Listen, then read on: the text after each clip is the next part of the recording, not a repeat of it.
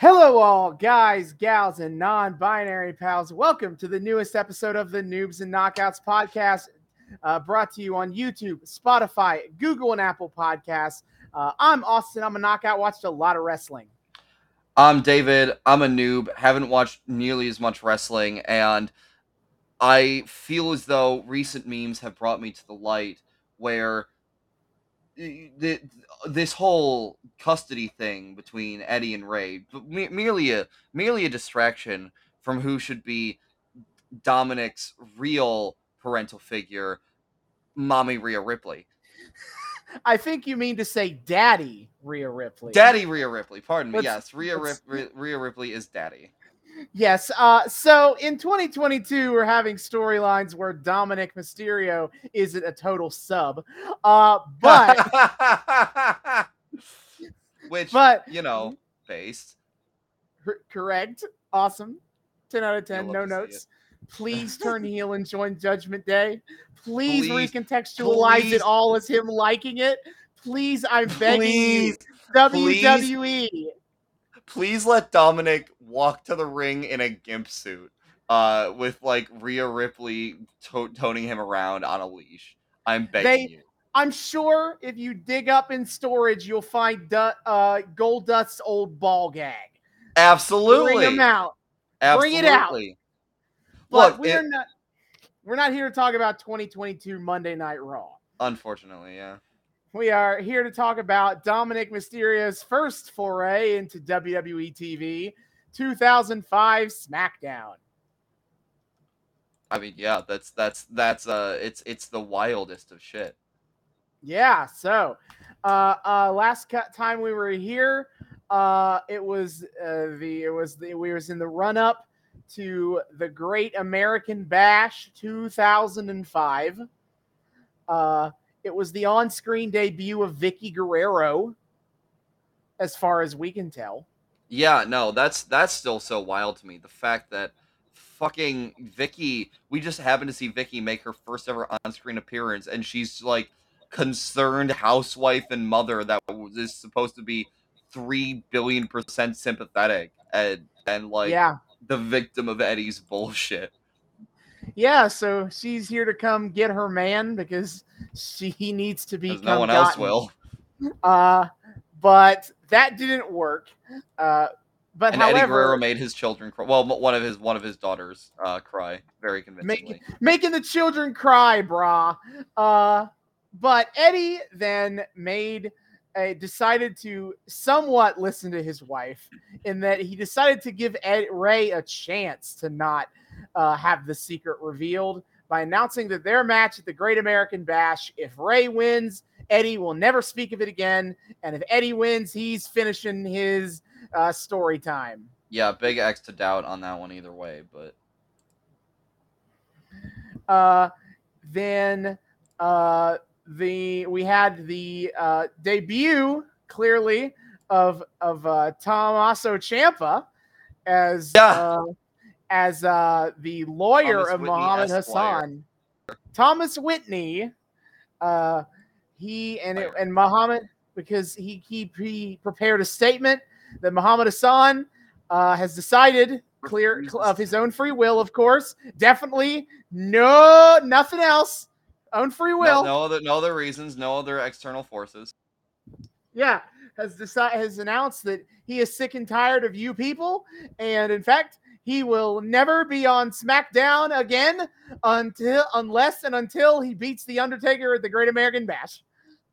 Oh yeah, no. He is leaving SmackDown in protest of how he was mistreated. Mm-hmm. Yeah, that's definitely the reason. Please ignore please ignore the like international travesty that just occurred. Ignore that. Didn't happen in WWE kayfabe. Then The Undertaker came out and beat up Thomas Whitney, even though he is but a lawyer. He is the most innocent of boys, but I guess zombies hate lawyers or something. Maybe that should be the next movie: zombies versus lawyers. Sure, I bet that'd be a great movie. I think it would be phenomenal.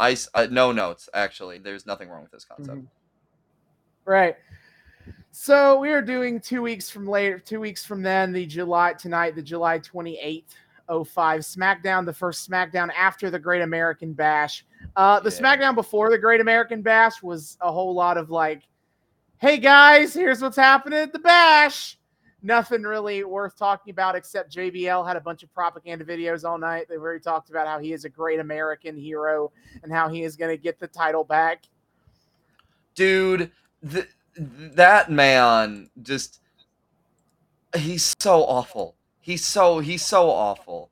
And I love how his gimmick is just Murica, and yet somehow he's legitimately like respected as this wrestling god. God. I'm obsessed with that. Yeah. Wrestling god. It's gonna get more ridiculous every time we say it. Yeah, so nothing happens, no real plot progression to the July 21st episode. So the Great American Bash, then, I did watch this show in preparation. So yes, let's go in. I'll just go in the match order from top to bottom, but we'll leave Ray and Eddie for the last because that is the important thing. Okay. So the very first match of the show, the new Legion of Doom, Animal and Heidenreich, beat Eminem for the tag titles. Get owned, assholes. Sure. Yeah. Animal and Heidenreich are tag champions now. That's gonna be interesting. Cool. Cool beans, I guess. Booker T beat Christian. It was just a solid match. Sharmell also got to slap Christian, so got a measure of revenge and all that. But Booker got the dub. Go Booker. Nice. You love to see it. The United States Championship match between Orlando Jordan and Chris Benoit. Orlando Jordan unhooked the turnbuckle pad and pushed Benoit into the unprotected turnbuckle and beat him. So amazing. Orlando Jordan is still the U.S. champion. Hoorah. Amazing. All right, two out of 3 results so far that I'm pretty fucking fine with. All right. Then the match to determine the number 1 contender for the World Heavyweight Championship at SummerSlam: The Undertaker versus Muhammad Hassan. Hassan came out with all of his sympathizers, is how they are phrasing this. And he came out on like a throne carried by the sympathizers. Man, okay, you know what? No, if you're gonna go out with some motherfucking style. I can actually really get behind that. Like, they knew they were fucking over Muhammad Hassan real hard for something that was not remotely his fault, and they let him come out on a goddamn throne. That's some good shit right there. So he cuts a promo before the match, and he reiterates that he is gonna win. And then he's gonna come back to SmackDown and take the world title. He almost says, and I thought this is where he was going, but then he never brings it up again. But he almost sounds like what he's saying is the reason he did the thing to the he did the like terrorism, but in WWE PG filter to the Undertaker, is to make Undertaker feel like a victim, like he has in America. He doesn't finish that thought, but that's the where I thought he was going with it. Yes, because what is the best trope of them all is the maligned minority whom takes it too far. And so they are still the bad guy. We love a cycle of vicious marginalization for the sake of spite, and no other sociopolitical reasons attached to it whatsoever. Don't think about it too hard. Yeah, so he claims that he is going to be the world champ, the first Arab he's going to be the first Arab WWE champion, which is very funny when again he is played by an Italian An man. Italian American. There is Which so much to unpack her. Which I mean, I think canonically, I'm supposed to think Yokozuna is the first Japanese world champion. Really? Yes, which for those of you who don't know, Yokozuna was Samoan, part of the Anoa'i Samoan wrestling family. Yes. But in the early 90s, he played a character where he was a sumo wrestler from Japan called Yokozuna, which I guess he was just going by his title the whole time, but everyone just acted like that was his real name. Yeah, sure. Okie dokie. And then he was with Mr. Fuji, and he was the champion for a long time, and then he stopped being pushed because he actually got too fat to the point where it was incredibly dangerous, and everybody was like, yeah, we really need you to lose weight, and he didn't, and then he died in 1996 or something. Oh no. Oh dear. Wait, no, that took a very sad turn. No, wait. No. Yeah, sorry. No, he died in 2000, but yeah, he was he got extremely overweight to the point where he was a liability to WWE, and then he just died. Oh no. Well, rip in peace, Yokozuna. Sorry about all that disrespect. Yeah. Also, obviously, funny enough, not only is he not Japanese, but he had never actually competed in sumo before. He was just a big fat man, and I guess he could vaguely look Japanese, so they were like, yeah, it's what you're gonna do. Yeah, man. Hey, man, ain't nothing better than just painting broad stereotypes in wrestling, all right? He's a fat man with a vaguely Asian look. Sumo wrestler. Done. What? Why are you still here? Why are you still asking questions? Get the fuck out of here. Questions. Writing wrestling characters is so easy. Why are you still thinking about it? Yeah, I know. We got a whole fucking unfrozen Nazi here on the back burner just waiting to be let out. Obviously, we're filled with nothing but great ideas.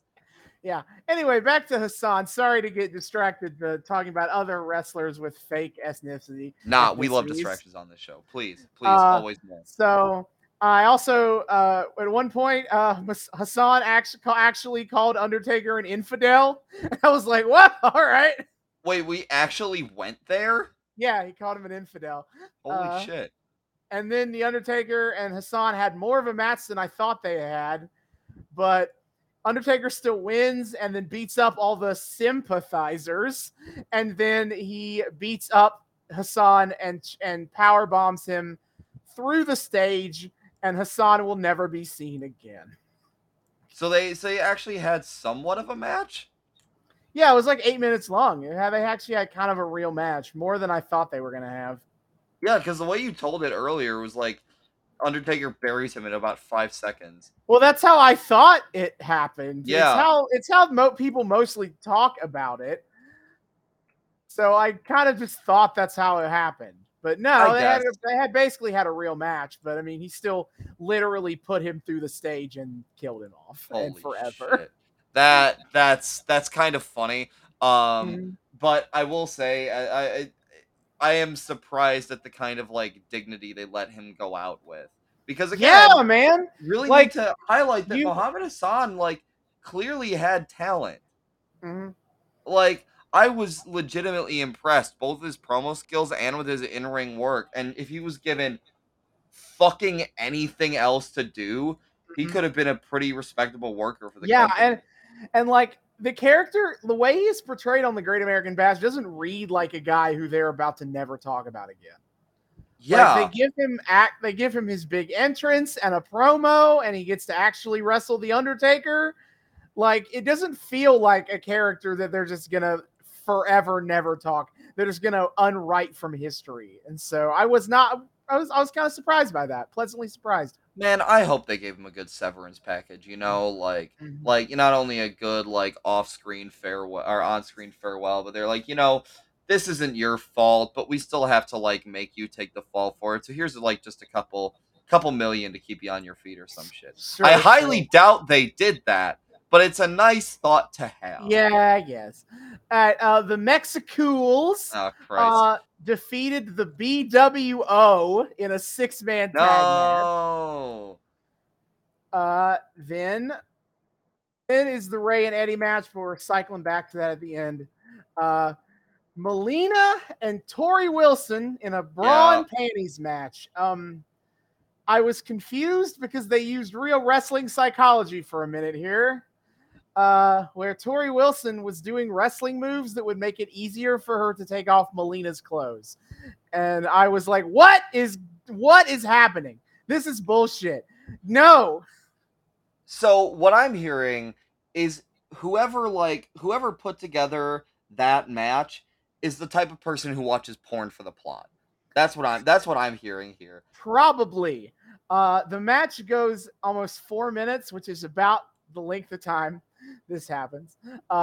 Incredibly, Melina won the match. I have spent like 2 episodes of this podcast kind of sarcastically remarking on the fact, lampshading the fact of how this is going to go. Obviously, Tori Wilson's going to win, and then she's going to voluntarily take her clothes off anyway at the end. Absolutely.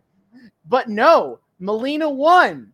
And then with her pants still on, her shirt was ripped off earlier and during the Tori Wilson has real psychology. Hey, look, we gotta treat it like any respectable like Iron Man match or 2 Falls match where like we gotta have it neck and neck for the to keep the people invested and totally not for booby reasons. I also noted while Melina was trying to take off Tori Wilson's pants, she was having trouble getting her pants over her tennis shoes.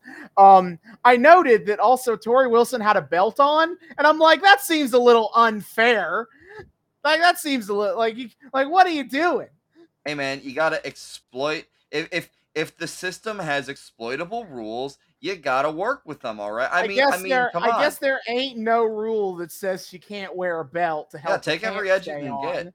So, but also think about like the economy of opportunity here, right? Where like you have a belt where that helps keep your pants up steadier. However, if your opponent's gotten you in a position where they're able to get that belt off you, that belt is now in their possession. And they have a fucking weapon in their hands. It's a high risk, high reward. High risk, high reward.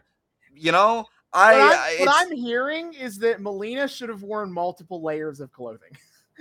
Because apparently there's no rule that says you can't just do that.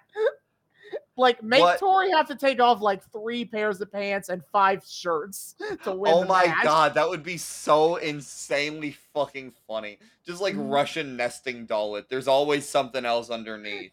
Look, but it's better than the alternative bullshitting you could do with this match, where it would satisfy all the horny dads in the audience by just being like, yeah, what if I game the system by going commando?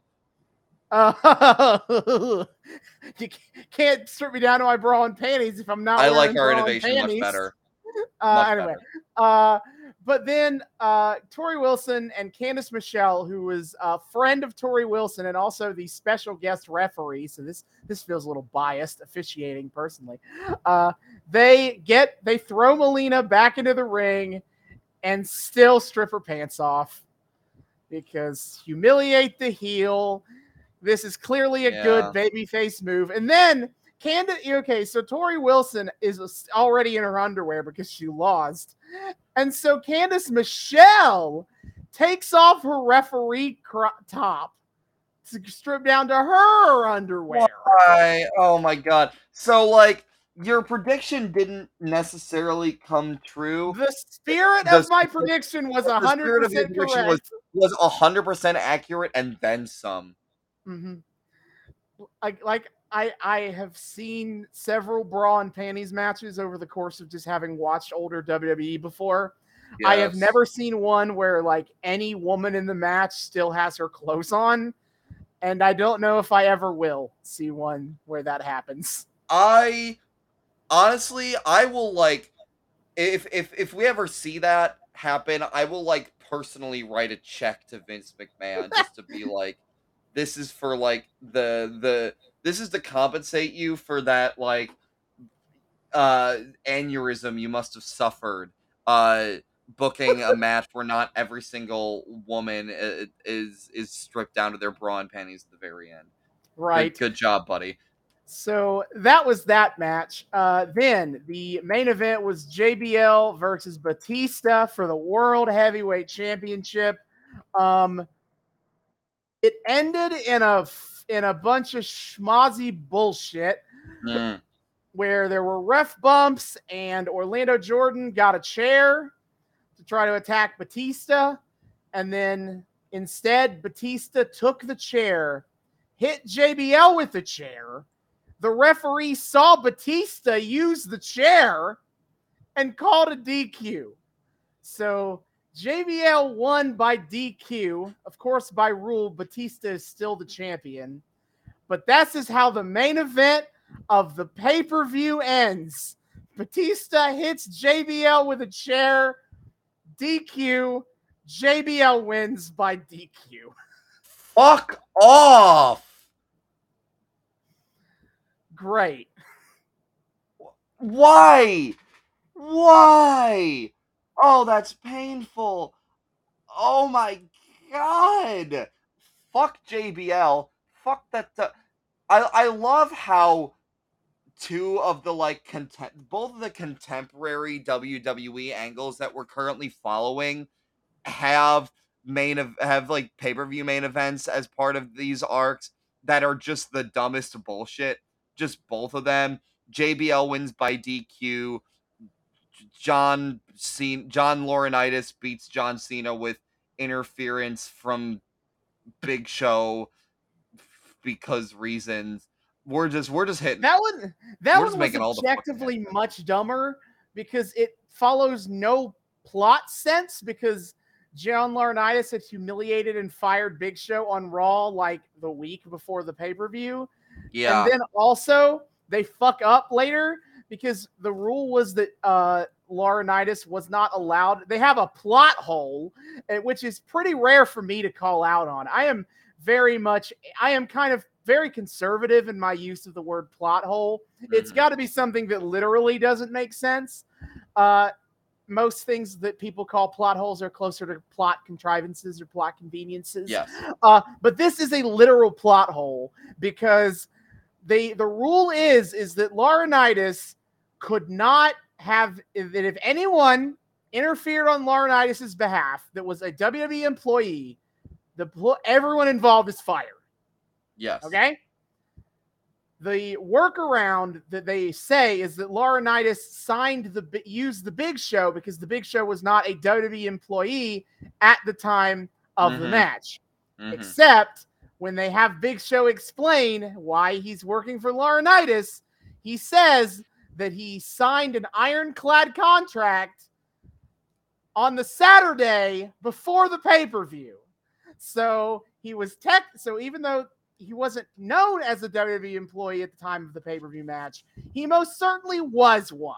See, Austin, what you're failing to understand is actually the brilliant like subtext that carries with it.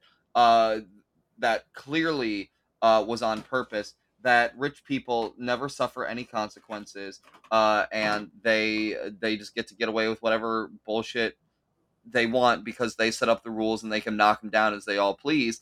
And that's why John Laurinaitis and Vince McMahon spent like 2 decades plus getting away with sex pestery. Brilliant subtext right there. I guess. Well, I clearly just didn't get it. You know. Yeah, come on, man. Bone up on your literary analysis. Fucking amateurs. Jesus. Anyway, back to the Great American Bash, 2005. So before there, we have the match: Rey Mysterio versus Eddie Guerrero. The big important narrative thing here is that Eddie blackmailed Rey into having Dominic ringside during the match. The fuck?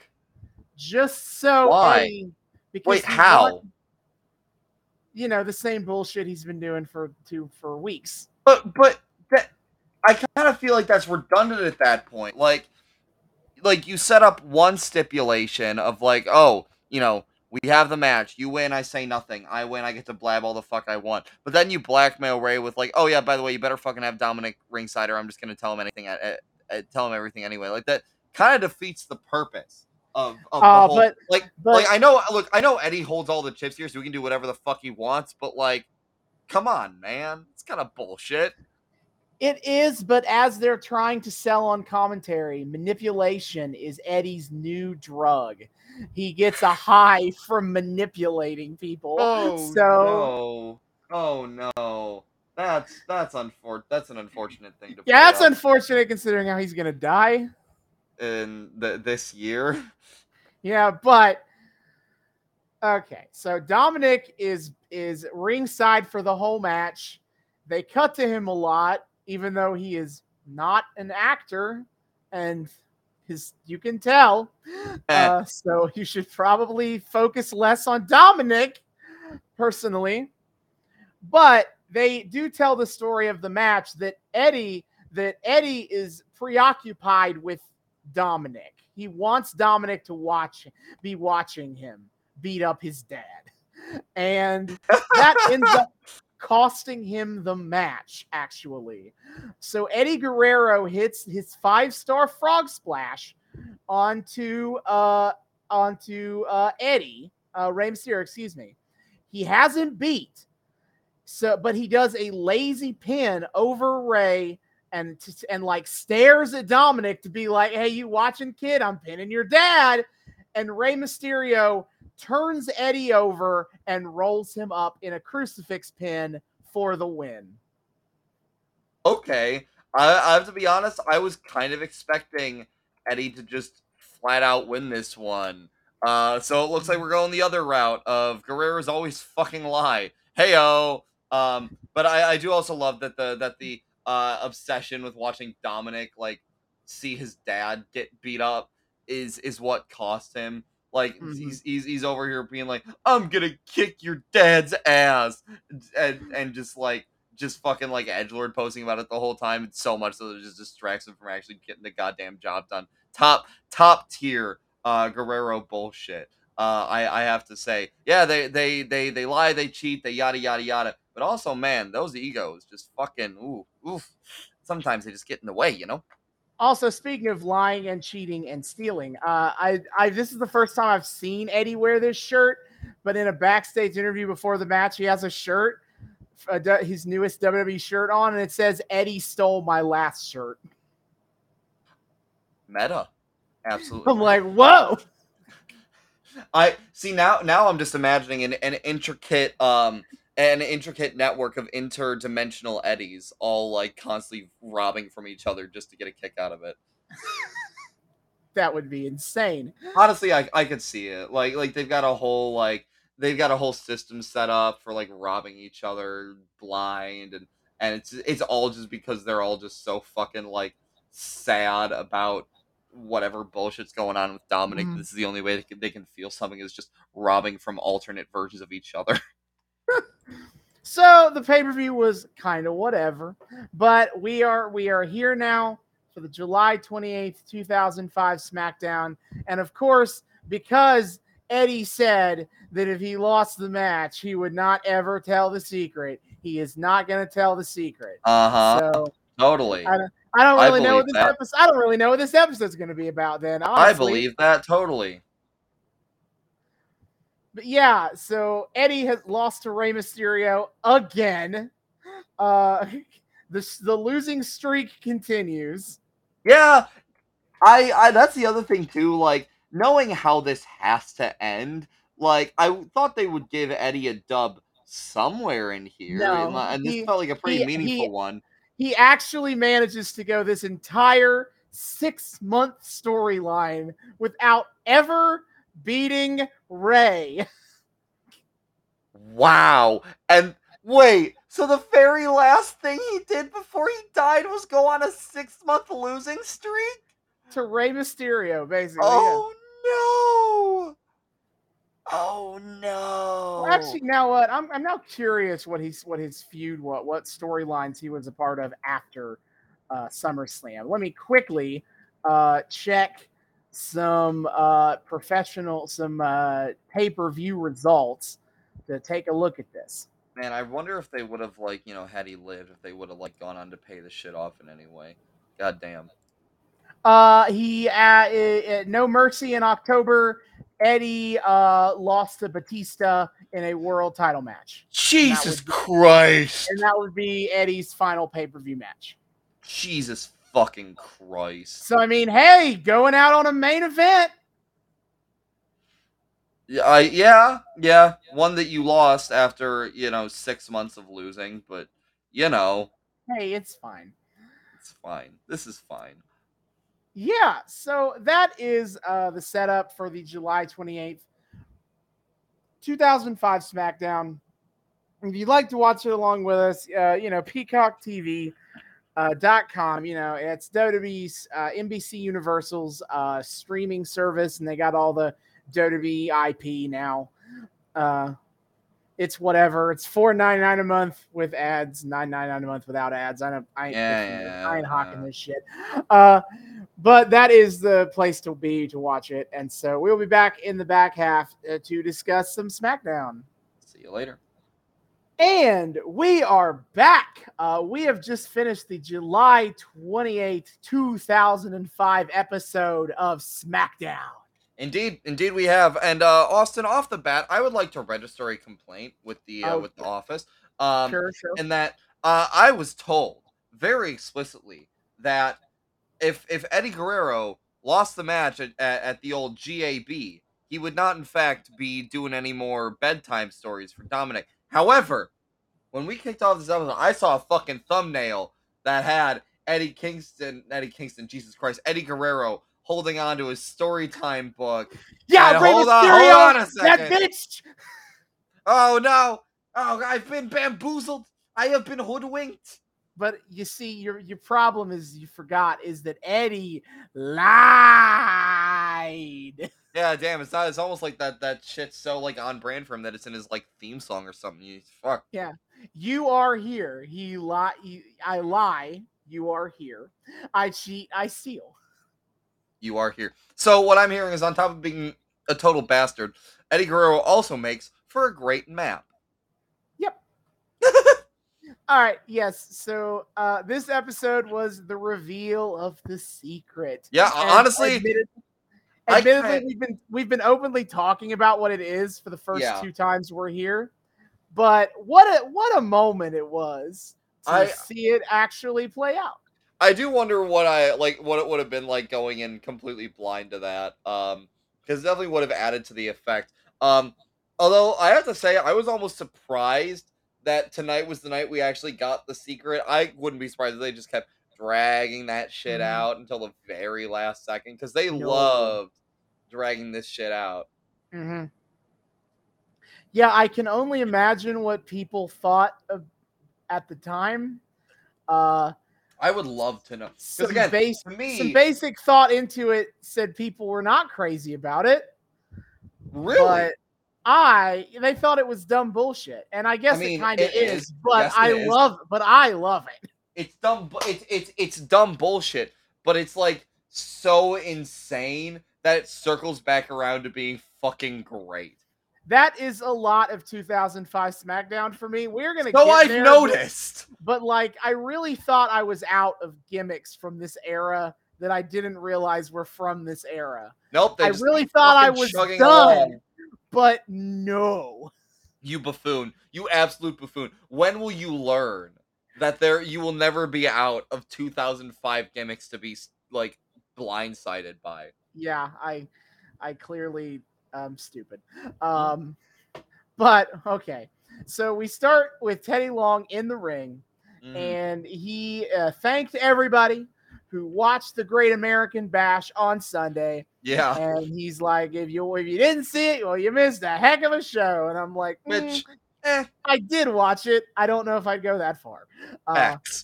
But he does decide to start recapping some of the show for the audience at home. He brings up that there are new tag team champions, and boy, we're going to get to that. And he mentions that Taker won the match to become the #1 contender. And so he's a contender. And so Teddy Long is about to announce the SmackDown main event for SummerSlam, and out comes JBL. Yeah, and JBL's like, that's not gonna work for me, brother. Yeah, just a big loser Hey, true, has true. arrived to assert how he beat Batista, and which I guess he did technically. Yeah. He shit talks Rochester for being some podunk part of New York. Yeah, he's like, I'm from the city, which I'm like, isn't that it? I feel, maybe that's why he's like a heel as a conservative, is because he's not like a, simple good old boy farmer who like is totally down to earth TM. But he's from the city, and that's what really makes him evil. Now, to be fair, he is from a Texan city. He's not one of those coastal elites. He's Oh literally shit. not from the coasts. He is instead a Texan elite. So much better. Yeah, very different, very, very much better. But he says he beat Batista, and the only reason he isn't champion is because Batista got himself DQ'd on purpose, which is a questionable framing of how that happened. Hell of a heel logic moment. But hell of a spin, but heel's gonna heel. But JBL, politician got a politician, baby. Very true. But JBL is explaining that no, he is telling Teddy Long that he has the right to the SummerSlam title shot. And Teddy Long is like, well, that's great, JBL. And, maybe you'll have another shot another day, but not at SummerSlam because Undertaker won the match. He's number one contender.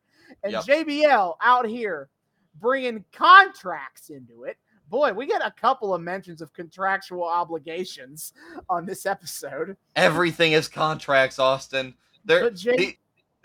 Wrestling isn't about wrestling; it's about fucking contracts. That's the part everybody likes. Is absolutely. But JBL alleges that contractually speaking, that in the insanely rare scenario whereby JBL could win the match but not beat Batista for the title, that JBL is guaranteed the next shot at Batista's title. One-on-one, he is quick to point out, none of this like triple threat 6-pack challengey bullshit. Yeah. He don't want no commie mass matches. Nah. We're going strictly for the one-on-one shit, baby. Yeah, so he threatens to sue Teddy Long for breach of contract if Teddy does not comply with his demands. To which Teddy Long's response was, "This is not a court of law." Very relevant to where another thing seriously goes. This is SmackDown, and this is my show. So the best Teddy Long will give give JBL is tonight in the main event. He will go one-on-one with the Undertaker. He said the line. Absolutely. And that will be the new number one contenders match. Yeah, baby. Showdown of the Hat Men. The men with the big old hats. Some hatty cowboy Texans. JBL and the Undertaker.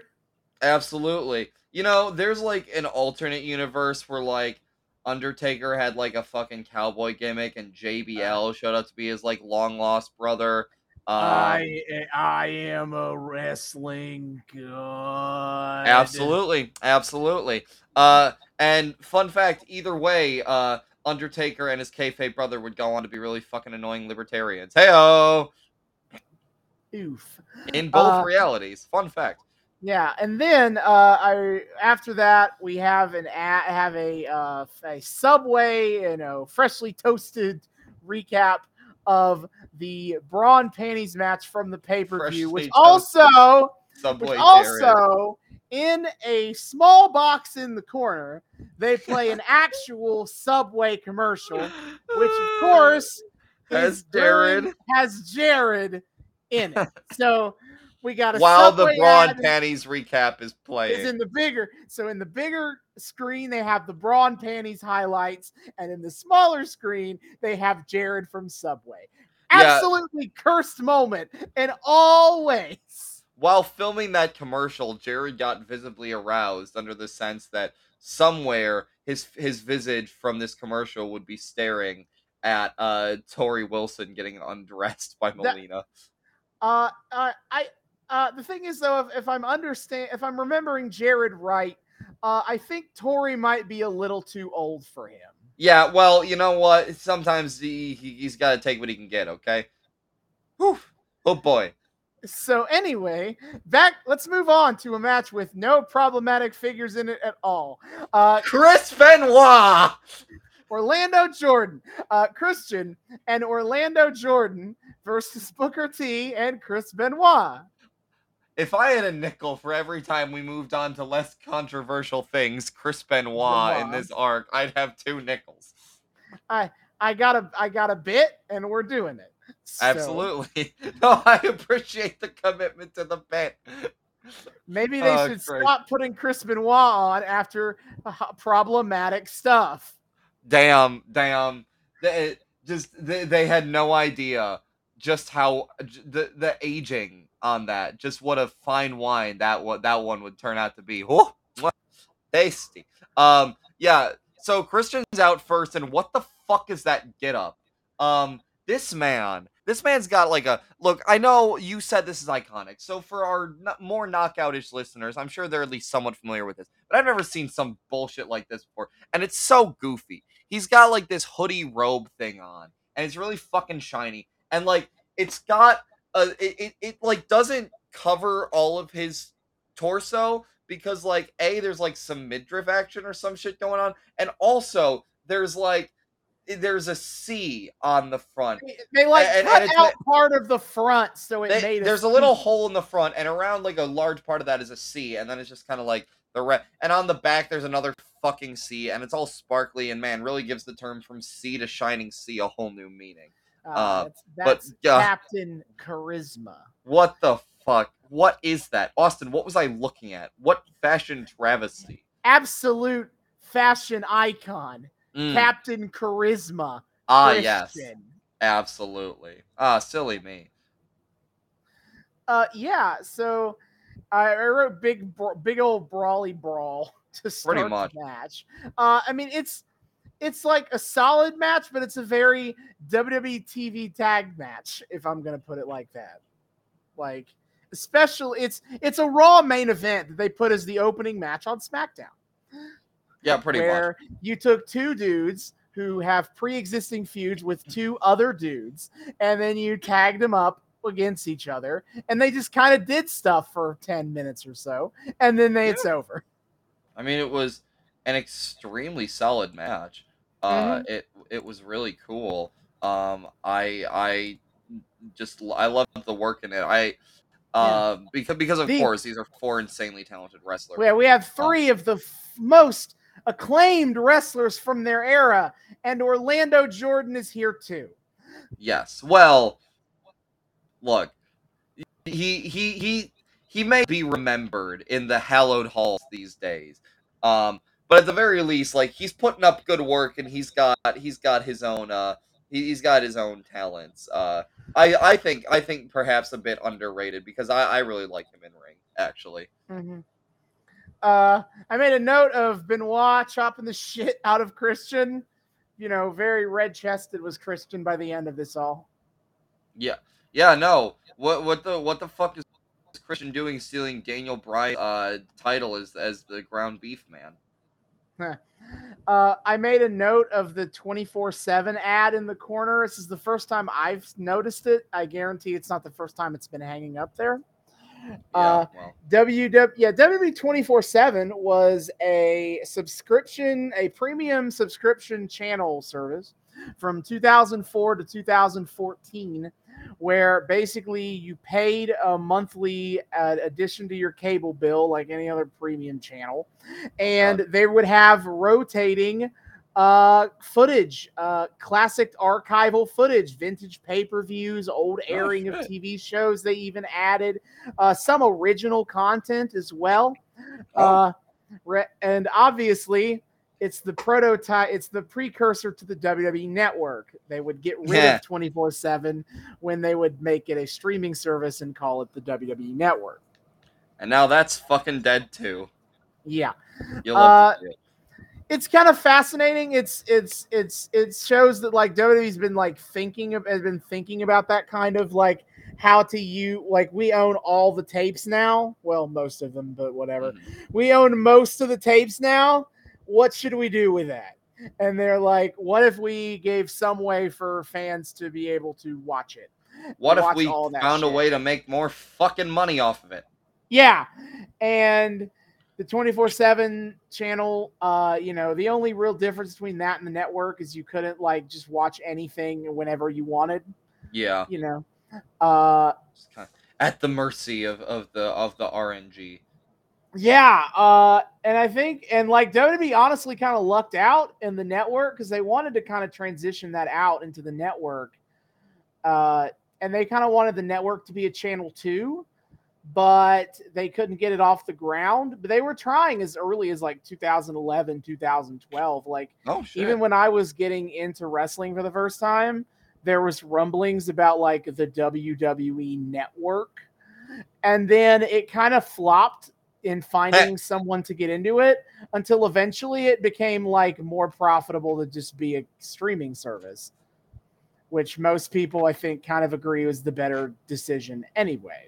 Yeah, no, I mean that was definitely the stronger call. I still don't totally understand why they killed it outside of like because Because Peacock. because NBC dumped $1 billion for it because NBC wants content and they're like, okay, this is acceptable. Yeah, I guess. Yeah, But it's a situation of like also that the network itself stagnated. Like I yeah. don't no, this is not relevant to this arc, so I don't want to go too deep into it. But like they had like these huge projections for how many subscribers they were looking for on the network. Like to them, Oh, 2 bro. million when they first announced it, like 2 million was like the floor. They were hoping to get like What? upwards of 3 million subscribers or something like that. Oh, But guys. they got like 1.5 million to start. And honestly, the network never got that much bigger than that. Like I think 1.7, 1.75 million, I think was kind of like the peak. Like Yikes. the network was a situation where like now obviously people jump in and come off at different times, but essentially everyone who wanted the WWE network got it immediately. And that was And then it. that was it. No more. Yikes. No. Yeah, so I get why they were like, fuck this. We're just gonna let Peacock have it all. Deal with our library, fine. But not to ramble on. What sucks though is because now like the WWE network had incentive to like actually add more of the old tape library that isn't on there. Because what else is going to appeal to wrestling fans than old wrestling shit? It was never a high priority because it never did that good of numbers, but like it was a thing worth looking into, you know? Yeah, no. But I now mean, on Peacock, there's no incentive for them to add any additional classic vintage content. It's just new content now. yeah, That's which pretty is much all they such add to Peacock. bullshit. Yeah, that sucks. Ugh, fuck Peacock. Anyway, yeah. Well, either way, cool to see like the thing that would eventually like metastasize into WWE's presence on Peacock, like have a presence in this like arc here in a very like weird little Easter eggy way. Yeah. So again, it's solid enough tag match. The kind of the first half of the match before their first big commercial break is a lot of beating down on Chris Benoit by the heels, leading to a hot tag by Booker T. Mm-hmm. And Booker T hits the bookend on Christian, which is the rock bottom, but it's called the bookend. Yeah, absolutely. But Orlando Jordan grabs the Christian's leg, gets it on the ropes. So that kick out there. Later into the back half of the match, it kind of flips, and it's a lot of like building to a Chris Benoit hot tag. But I made a note of Booker T hits the Spinaroonie, and I don't know if we've managed to see that. Yeah, I don't. Show. I feel like maybe we have once before. It just feels like we haven't seen it very often. It's one of the more iconic things Booker T does, and we've Yeah, I seen didn't know quite a bit of Booker T Booker could like T. fucking breakdance at all. Jesus. Yeah, he does. He like does the thing, and then he spins around on his head breakdance style, and it's the spinneroonie. Well, okay, he tried to hit it, but then Orlando Jordan interrupted him. Yeah, he got back up, and then Orlando Jordan hits him with a clothesline. Fuck you. Yeah, no. Oh my god. Then I made a note that Christian had Booker T in like a sleeper hold that's a hold that is definitely leaning on being a blatant choke hold. And they're talking about that on commentary, and Taz just openly talks about how, yeah, I think Christian's the legal chokehold. He's cheating right now. It's fine. And he's like, it's fine. When Cole tries to call him out on like, you're just admitting Christian's cheating right now. And Taz's like, yeah, well, you gotta do what you gotta do to win. Yeah. Wait, okay, I'm so fucking confused because it feels like they're like, isn't Taz the face commentator here? No. Oh. I mean, I thought he's not Michael Cole was like I don't know, both their moral compasses seem to like flip flop back and forth a little bit because like, I don't fucking know. Cole's a straightforward announcer. Taz is not as heelish as like Jerry Lawler and Bobby Heenan, but he leans heel more than a face commentator would. Okay. But he's not as obnoxious about it as like Heenan, Jesse Ventura, Jerry Lawler. Yeah. So yeah, he's very happy for. Yeah, so he's very much like, yeah, it's fine. You gotta do what you gotta do to win. It's cool. Cheating is fine. I made a note of at one point, Orlando Jordan illegally jumped into the ring to attack Booker T, and Nick Patrick was chastising him for it. And Michael Cole on commentary says, "Well, Nick Patrick is saying he didn't see a tag," and Taz retorts, "Well, there wasn't one. That's why he didn't see it." Ha! That was good. I didn't catch that shit. No. I will say I did notice. I did notice something early on in the match. I was paying attention. I noticed this. There was talk about I think you mentioned this in the front half of the way the way the Chris Benoit Orlando Jordan match ended was with, like, the fucking turnbuckle shenanigans. And Orlando Jordan tried to do turnbuckle pad shenanigans part 2, but Booker said no. Like, yeah, you will not do this again. You will not succeed a second time. Yeah, the continuity. Hey-o. Weird. There was this really cool move where Christian tried to jump off the top rope and Booker T interrupted him with an axe kick. With a spinning heel kick, mid-air. I was like, damn, that's pretty sick. Oh, shit. Yeah, I mean, again, work is insane here. Sure. Then Benoit, as we come down to the end of this match, Benoit gets in the ring for the hot tag. He hits all the German suplexes onto Orlando and Christian. Then I was like, then the flying headbutt. Yikes.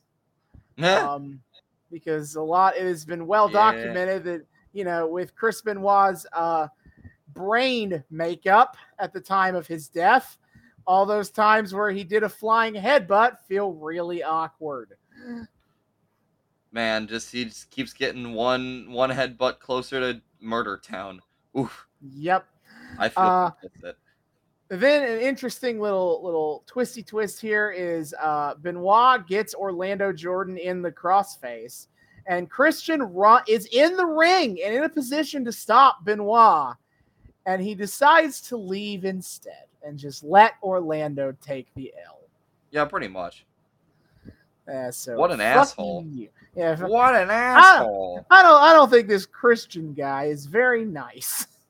I wonder if this is like indicative at all of a trend of like this Christian guy using like younger rising talents for his own gain and then discarding them the moment they become inconvenient for him. Right. So yes, the good guys get the win. Yeah. Happy moment. A happy like alliance moment in the ring between Booker and Benoit. Yuck. Then we got the backstage where Animal and Heidenreich are talking, and Heidenreich is just like, "Hey, brother, I'm just wanting to say is I could never replace Hawk."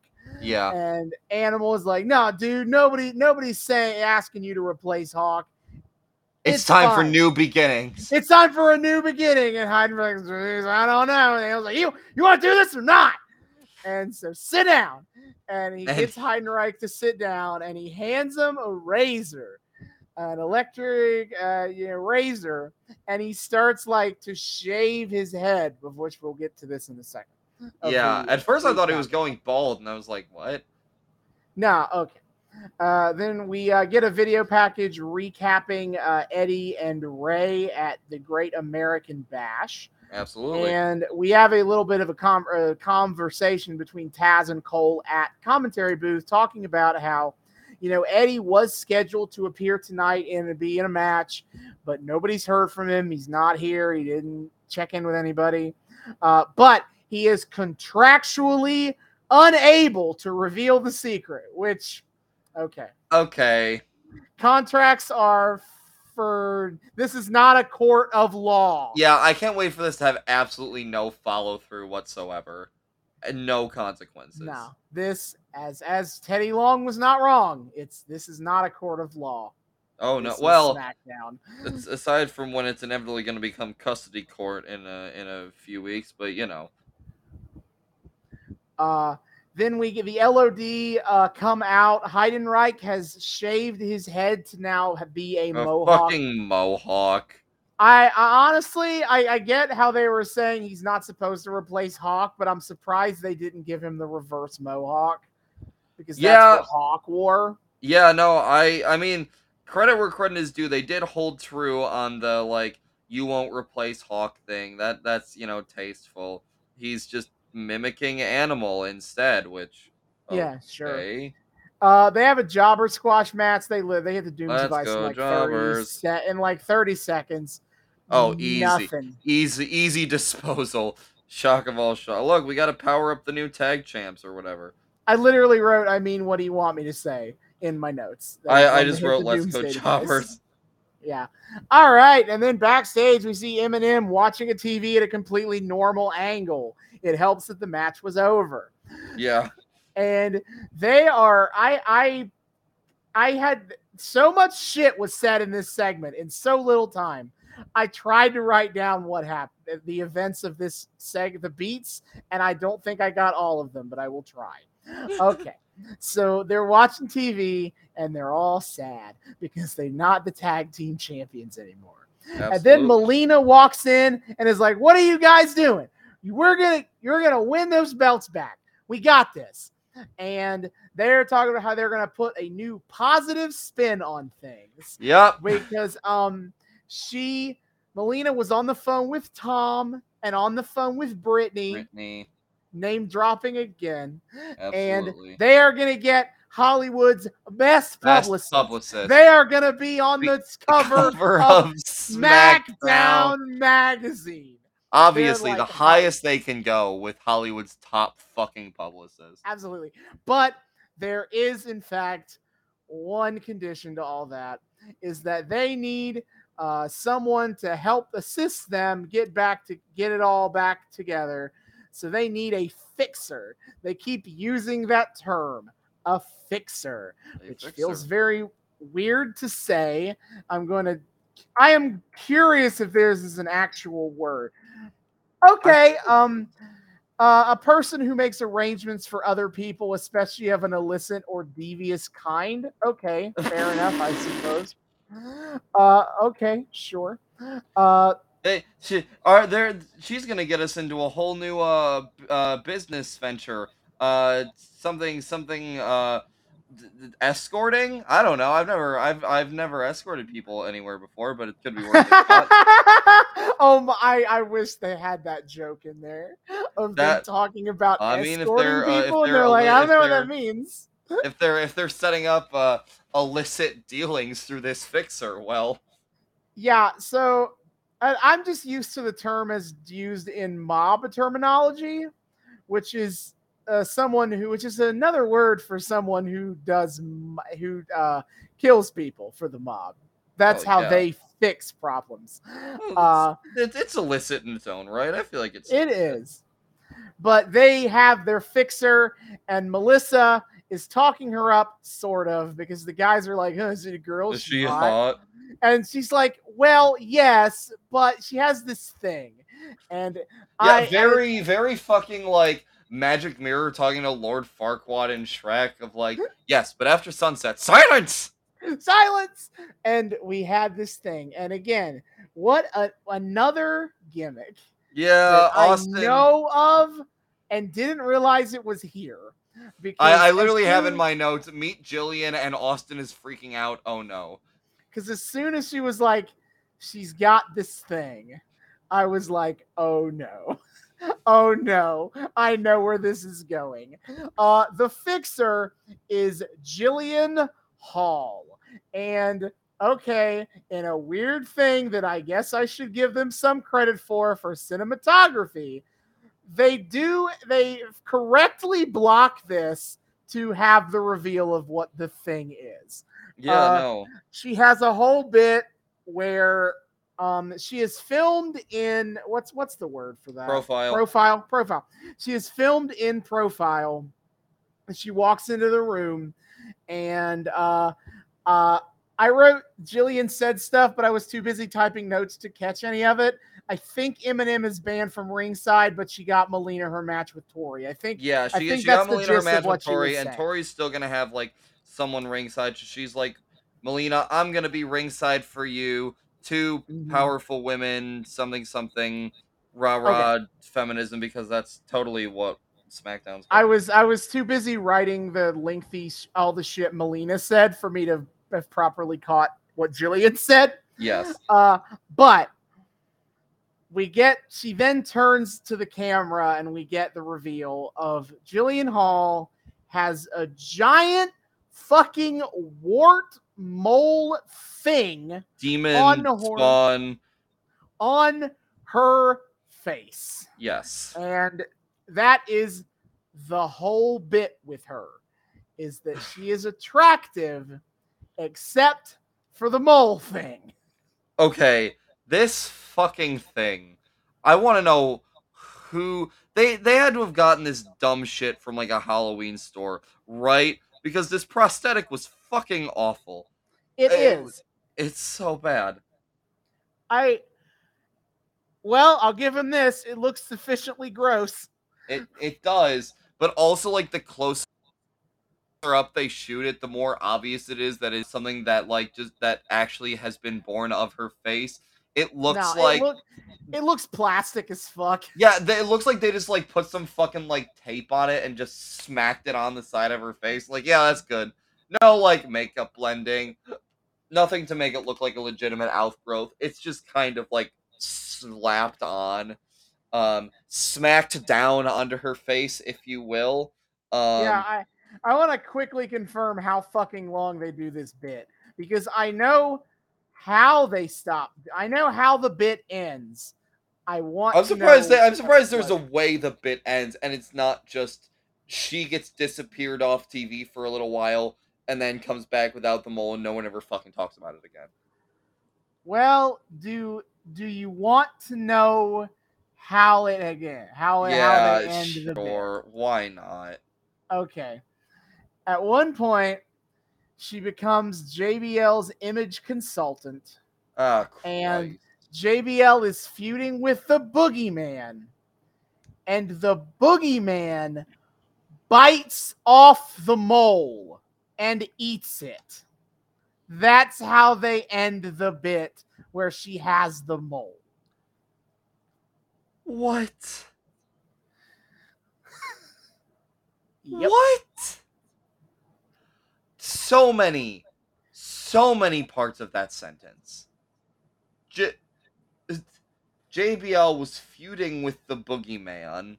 Yep. Okay. Uh-huh. She was his image consultant. Right. Okay.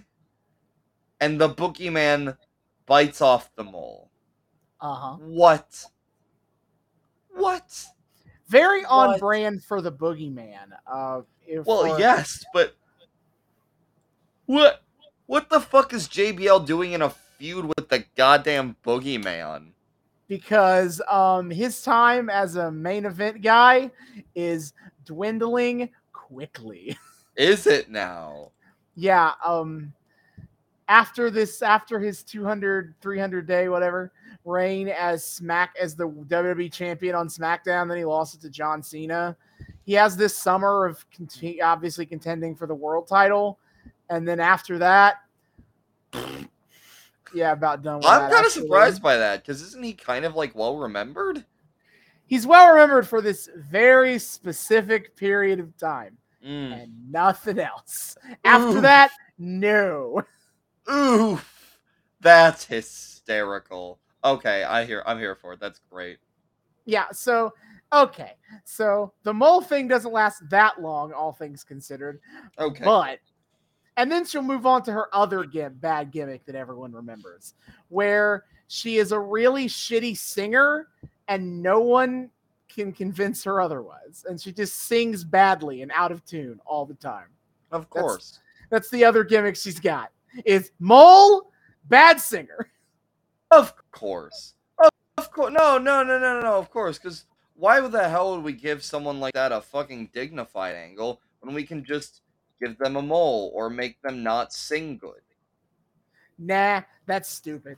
No, that's stupid. God damn it. All right. After that segment, we go backstage. The Dom is playing on a game or something. Playing on his PSP, you know. I guess. As I don't you know. do as a child of 2005. Yeah, I don't know what he's playing. I don't know consoles from back. I don't play handheld consoles. Please don't ask me to tell you what. Wow, Austin fucking thinks he's better than all of us, huh? He thinks he's cooler than handheld users. Yes, I am. Hmm. Anyway, Dom is backstage with Ray, and Dominic is like, "Hey, Daddy, what's the secret Eddie was talking about?" And Ray is like, "I'll tell you. Don't worry about that, older, kid. Don't worry about that. I'm gonna need you to not think about that." Then we get another video for the Boogeyman.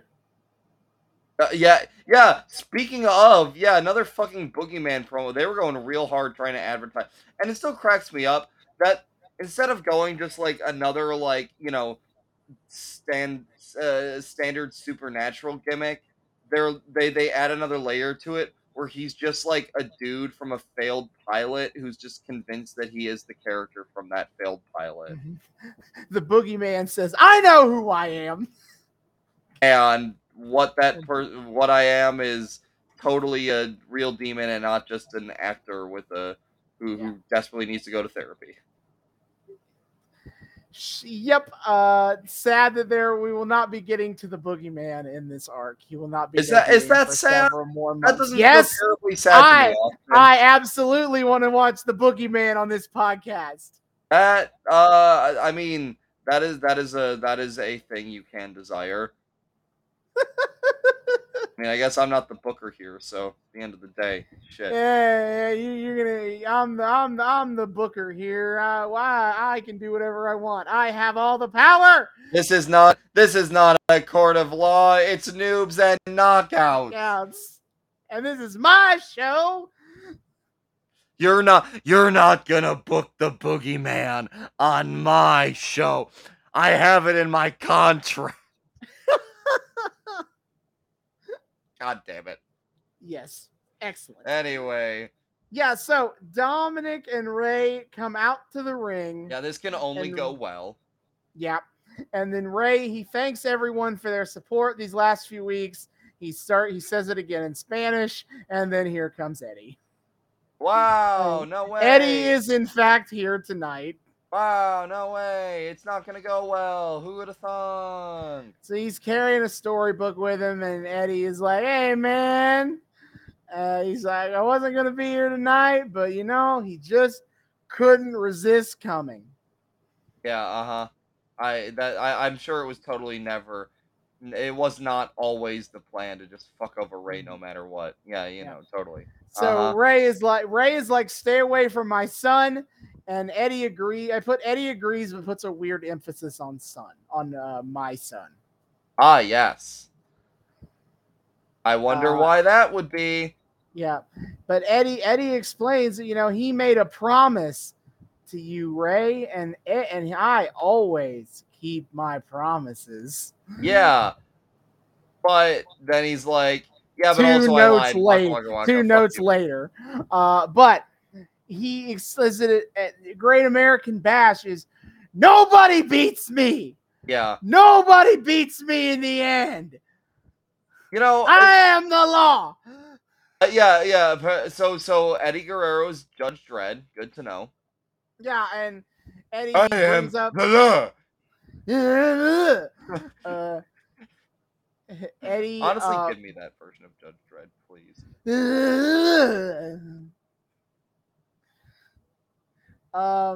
But Eddie brings up again the promise that if he lost, he wouldn't forgive the secret. But guess what, Ray? I lied. And Yeah, he's very proud of the fact that, which, like, again, not, he said, I love how he's like, yeah, I always keep my promise, except fuck you, I lied. So, like, no, 5 seconds later. I 5 seconds later. Well, because like he goes through like stages of grief here or something, where he's like, yeah, I always keep my promises. And then he's like, I win. I always win in the end. You didn't beat me at Great American Bash because I always win. He was doing the I live. He was doing the I win at life bullshit again, but like instead of justifying his reneging on his promise with that, he just then goes into I lied, which like pick a fucking motivation here, dude. Jesus. It's Trying to it's follow the it's character it's here. it's incredibly it's like he did the 5 stages of grief but in reverse. He Yeah. starts with acceptance and then he jumps back to denial. Yeah. And then what would it be, bargaining? Maybe, yeah. I think that's what it is. Actually, No, I think no, it actually be I think bargaining, him being like nobody beats me, is bargaining, and then denial is I lied. So yeah, he kind of goes in backwards order of the 5 stages of grief. I see.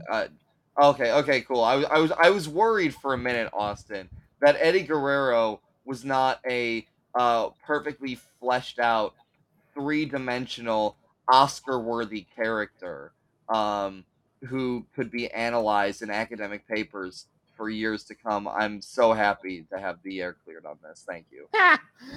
Eddie says that he feels like telling a little bedtime story. Eddie's bedtime story. Oh my And then god.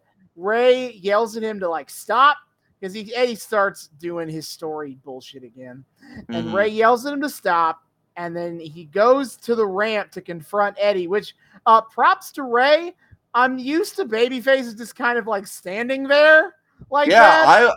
I thought he was gonna just As if impotently stand there, and I would have to like Yeah, make a thing about it. as if But there like, is an invisible wall. I was prepared to make invisible wall jokes, but then he actually goes to go confront Eddie about it. oh man, But this is then, why fucking Rey Mysterio is one of my favorites. He gets the job done. Okay, Ray doesn't just sit there and take it. He's a proactive. He is a strong, independent Rey Mysterio, and he don't need no Eddie. yeah, but then Eddie, he sees this coming, and he just quickly yells out, "Dominic, Ray is not your father," and that is what gets Ray to pause. And he's like, "Oh shit!" And Yeah. Just Ray freezes, and Ray the freezes. crowd fucking loses it. Mm-hmm. And Eddie explains that the truth is, I'm your father, Dominic. Yeah. I'm your papi. And Ray gets back in ring and is like, "No, Dominic." Yeah, he's trying to comfort Dom, and then Dominic goes, "Is it true, Dad? Is it really true?" true? Oh my god! Of course, you had to go with the most fucking stock line for any child. Listen, this kid. We gotta do something the kid can remember to do. All right. I can just see fucking Eddie and Ray like backstage rehearsing this with him, and then like you gotta make sure you hit your marks, buddy. Okay. Yeah. I know there's big Eddie sucks chants coming through at about this Yeah, moment. like of all the chances to be getting right now, I love how we're just going right to just like the standard anti-heel chant of like Eddie sucks. Like Yeah. it's kind of like a big thing is happening, guys. I feel like there's more to say than just Eddie sucks here, but okay. Yeah, so Dominic might not be the finest actor in the world, but Ray is certainly giving it his all here. I think. Oh, We absolutely. get Ray is like pleading with Dominic. He's not necessarily saying he's wrong, Yeah, no, denying it, Dom but kind of he asked him to deny it, and Ray's just like, I'm sorry, I'm so sorry. Ray is pretty vague about that. He is not say that it's a lie. And so Dominic starts backing away from him and like leaves the ring and runs through the crowd, and Ray runs after him. And Eddie at this point is like, hey, what's the matter, man? Yeah, he does I'm a not fucking that bad, am I? yeah, he does a fucking like, do I smell bit, which like what?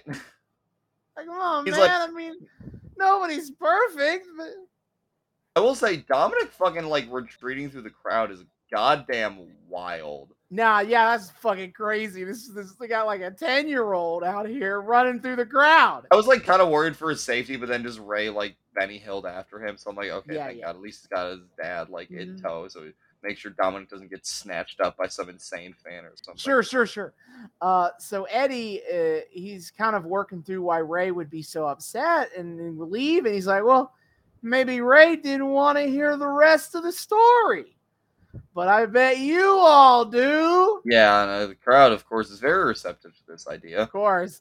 So then he yells at Chimmel to get his ass in here and get his chair to him.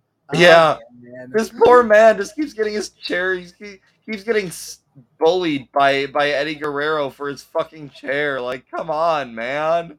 Oh, the poor man. I So feel for him. I want to donate a chair to him. So we bring the lights down, and Eddie says he's going to be quiet for all you good little boys and girls. Yeah, And Eddie's just in full like Eddie has gone bye Egon mode. Like he just seems like completely delusional at this point. Yeah, It's he is great. insane. Is he chapter 1? And Eddie says there was a time when him and his wife were separated.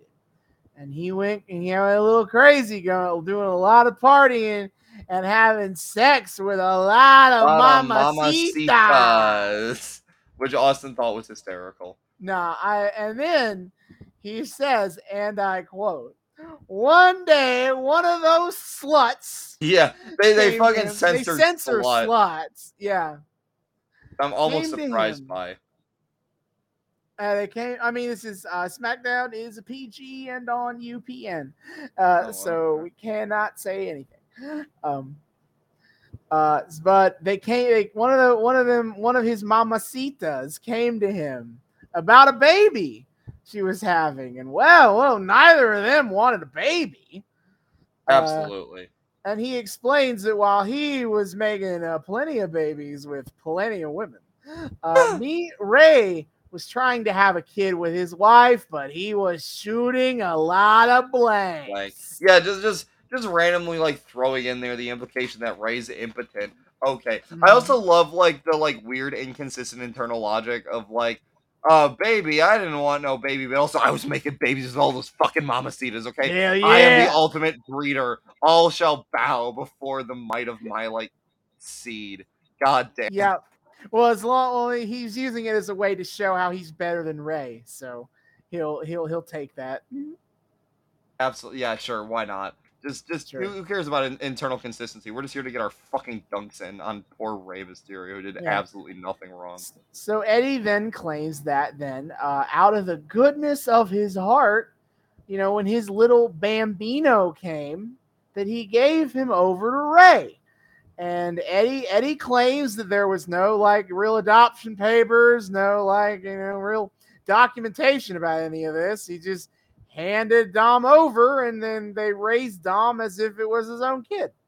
I really want to know why there was no documentation. If it had, if it was like a matter of just like Eddie being lazy or whatever, or if it was because like Eddie's got the nature of his relationship with these particular mamacitas are at all problematic. One has to Mm, wonder. sure, sure. Um, and so for Eddie, instead of being daddy, he became Uncle Uncle Eddie. Eddie. And he kind of caps off there, and he's like, "Man, that was a great story, isn't it? And I feel great, don't you all? I mean, there was a big monkey off my back, a great weight off my shoulder." Yeah. And he says to Ray, that like, "Well, if you like this week, Ray, then you'll love next week with chapter Yeah, 2." like how the fuck is there a chapter 2? I just kind of assumed there was a whole like that kind of summed everything up. Nope, he's got multiple chapters to this story. That is the part. That's how we're following this going forward. Is the chapters. Okay, so I have to say, and this could be proven wrong by future chapters, but the way this was revealed, like the story that was revealed to be behind this, was kind of wild to me because for some reason, that I am a fool, you see, and sometimes give like far too much credit, um, in times when I most definitely should not. And I thought that this like story of how there was a mix up of fathership between Eddie and Ray over Dominic was going to be some particularly sordid tale that with like gray morality, like painting Ray in some kind of like questionable light at all. Um, where it was like where it's No. like where it's you know, some spat between like, you know, Eddie sleeping with Ray's wife or Eddie sleeping with Vicky or vice versa, or like, you know, there's or Ray sleeping with Vicky or vice versa. I admit I also kind of thought they were gonna do that. Eddie slept with Ray's wife. Yeah, like I I thought thought there was that's gonna where be that was gonna something, go. right? Where like there was like real beef and like Ray like this was such a like secret for such a dangerous secret for Ray because like there was a time where he was less morally virtuous and like that has something to do with like the fathership of Dominic. Um and you know, we would have to see like Ray confront his like past demons of like, but you know, in this version, it's, you know, Ray still the poor beleaguered man who just can't catch a goddamn break. And the worst thing he Mhm. ever did was just like for some reason flagrantly lied to his son about like his parentage, which like at best is a I'll tell you when you're older thing. At worst is just kind of like it's a kind of a shitty thing to just like not tell your son off the bat. But like, Mhm. hey, but of course we're not gonna like pay any fucking lip service to like any questionable actions on Ray's part. It's just gonna be like, oh yeah, no, this is the thing, and Eddie's an asshole. Waka waka. Yeah, I feel like that's honestly like I guess this is the story of here is like I think that's probably why they threw in like the adoption paper bit is to kind Yeah, of like make it feel more like weirdly sordid and also so that that Eddie has more of a justifiable case when this inevitably becomes because this is obviously well, a yes, I want the kid back story. Uh or else why else would he really bring it up? but like Um the man also fuck Eddie. Like he didn't want the kid until like I don't know, until like we until could he make became so jealous and bitter over yeah Rey Mysterio being a better wrestler than him that he's like, "Fuck you, I'm gonna take your kid because yeah. I'm your kid's real dad." And that's all he gives a shit about. And well, and you know, potentially like raising Dominic to be some kind of like wrestling protege if like how he was treating him out on that fucking like playground was any indicator. But like either way, this, the petty bullshit of like I love how Eddie's just like, yeah, you know, completely proportional response to like bring our history of me like giving you a kid because you're impotent. Which again, why the fuck are we including the tidbit that Ray's just impotent? Like, goddamn, be nice to this poor man. What the fuck? Yeah, so after that, Cole and Taz are just sitting on commentary and they are disgusted. Cole and Taz give like some fucking Oscar worthy performances as they completely step outside their usual personas, just be like, oh man, this is kind of fucking kind of fucked. Like, it's really disturbing. Well, how can you? Uh, and like Taz just like shell shocked. Michael Cole's like they should be keeping this behind closed door. Why do you have to drag this out in the open? They're giving fucking they're giving like the performance of a lifetime here, reeling from this reveal. Taz has his sunglasses off, which is I know. weird for like commentary era Taz, like retired doing commentary Taz to have his glasses off. That's how you know it's serious business, man. If Taz got the sunglasses off, that means he's hashtag shook it. Yeah, so they're giving the performance of a lifetime. Michael Cole's going on this is very indignant rant about the fact this is dragged out in the open. Taz is just like, what the fuck, man? But I don't think about that too hard. Now on to boobies. Anyway, on to the women's match. Hey-o. All right, it is Melina versus Tori Wilson in a totally normal match now. Yeah. Jillian Hall. You only get to see them strip for you if you pay the big bucks. Heck yeah, you're not going to get that on free TV. Jillian Hall is coming down with Melina and completely ruining the whole vibe. Dude, Melina cannot do any of her shit because Jillian Hall is here. I love how Jillian's just like heavy-handedly continually adjusting her hair so that like it's behind her ear so that the mole remains visible. Yeah, like she doesn't even try to hide the mole. Oh no, she does not. Which I have to say, you could pin as just like, you know, the Jillian just being like, oh shit, I gotta keep this mole visible to sell the bit. Shit. I choose this, however. See this as the action of a confident queen who knows she has a mole and is goddamn proud of it. She says, this is what makes me unique. You can either love it or GTFO. I think that's great. I mean, if I were to do a character analysis on fucking Divas era Jillian Hall, like, she doesn't act as if the mole is any big deal that she herself should hide. Like, in continuing the bit to where, like, look at this gross fucking mole that she has on there. She shows no shame about it ever. So she is, in fact, a confident queen who is like, I don't give a you got to accept me as I am. Mole and all, warts and all. I love it. Mm-hmm. No, I love it, dude. I think that's great. I think she's a confident queen, and I stan her. At one point, as they're talking, the commentary cannot shut up about this thing. Yeah, okay. Well, specifically, Taz can't. Taz is just Taz is taken with this moment. Michael Cole is out here. Michael Cole is out here trying to be horny on Maine. Yeah. And Taz won't shut up about the fucking wart. Oh my god, it's so... Well, this is the thing, too, because, like, Eminem are heels, right? They are, yes. Yeah, so this is the thing.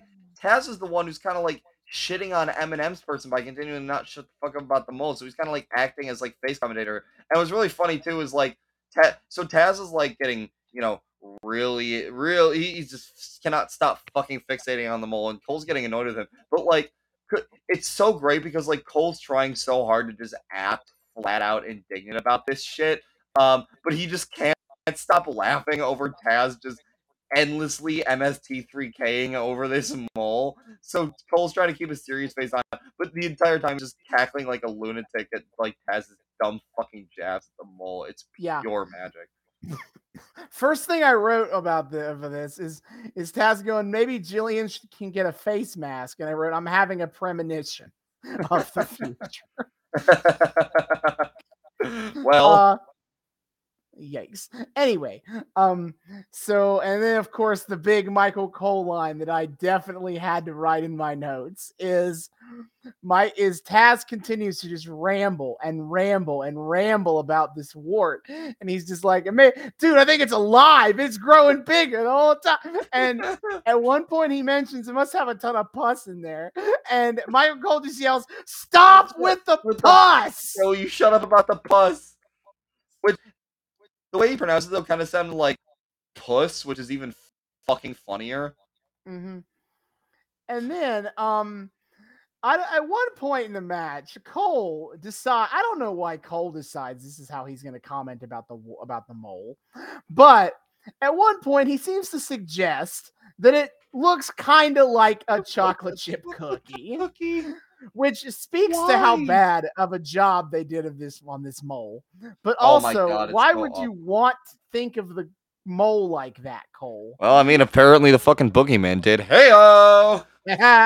Taz is like, well, if you think it looks like a cookie, then go lick it, Cole. You Yeah. like chocolate chip Once again, cookies. I continue to remind the cameraman that it would behoove you to stop showing close-ups of this thing because it shows I mean, just how this is the fucking real. bad this is.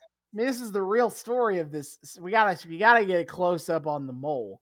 I wrote this is straight up AEW Dark Taz doing Ye- commentary talking about the Oh, mole. oh, oh yeah. Taz just when Taz is allowed to like just be a goofball, he will not shut the fuck up, and it's great. Yeah. So for the match, I have no notes about it. I don't really remember any of it. It It was was just really wrestling. Um, I have notes on other things that have nothing to do with the match. There was a great quote from you that I would like to point out to our listeners of Melina's Sure. outfit looks Okay. like it's trying to appeal to three fetishes at once. Yeah, okay. So I had a real chance to look at Melina's outfit here. I was kind of baffled because it's like she has like these furry go-go boots, and also she's wearing a short blue skirt that feels very schoolgirly, but then also she's wearing this like pink top that you would probably like see a girl at a club wear. And I'm like, pick an aesthetic, please. Nah, man, we have so much, dude. Like we have to like this is like the free OnlyFans, okay? You got to get as many horny dudes in as you possibly can, so that like eventually they like fork out the money to for the premium subscription, or in this case, future pay-per-views where you can see her undressing more and more bra and panties matches. Sure. Absolutely. Mhm. Whereas I took note of with Tori's outfit, why the fuck does she have the bottom half of a pair of bell bottoms on? Only like the bottom half, like starting Yeah, it's like below her knee. yeah, it's like only like the below the knee, like the mid thigh, the mid calf portion of the bell bottoms. Yeah. But all this to say, Incredible. an extremely dumb match with extremely dumb extremely dumb outfits and Taz not shutting the fuck up about this mole. Absolutely not. Oh god. And the match ends when Melina pins Tori and sort of kind of tries to put her feet up on the ropes for the cheating leverage bit, but she doesn't really get it up there right. So great. Glad that Yeah, happened. well, Glad that worked. And then after the match, Jillian attacks Candace, and they're like, "Oh, does that mean what she means no. by being a fixer?" Sure.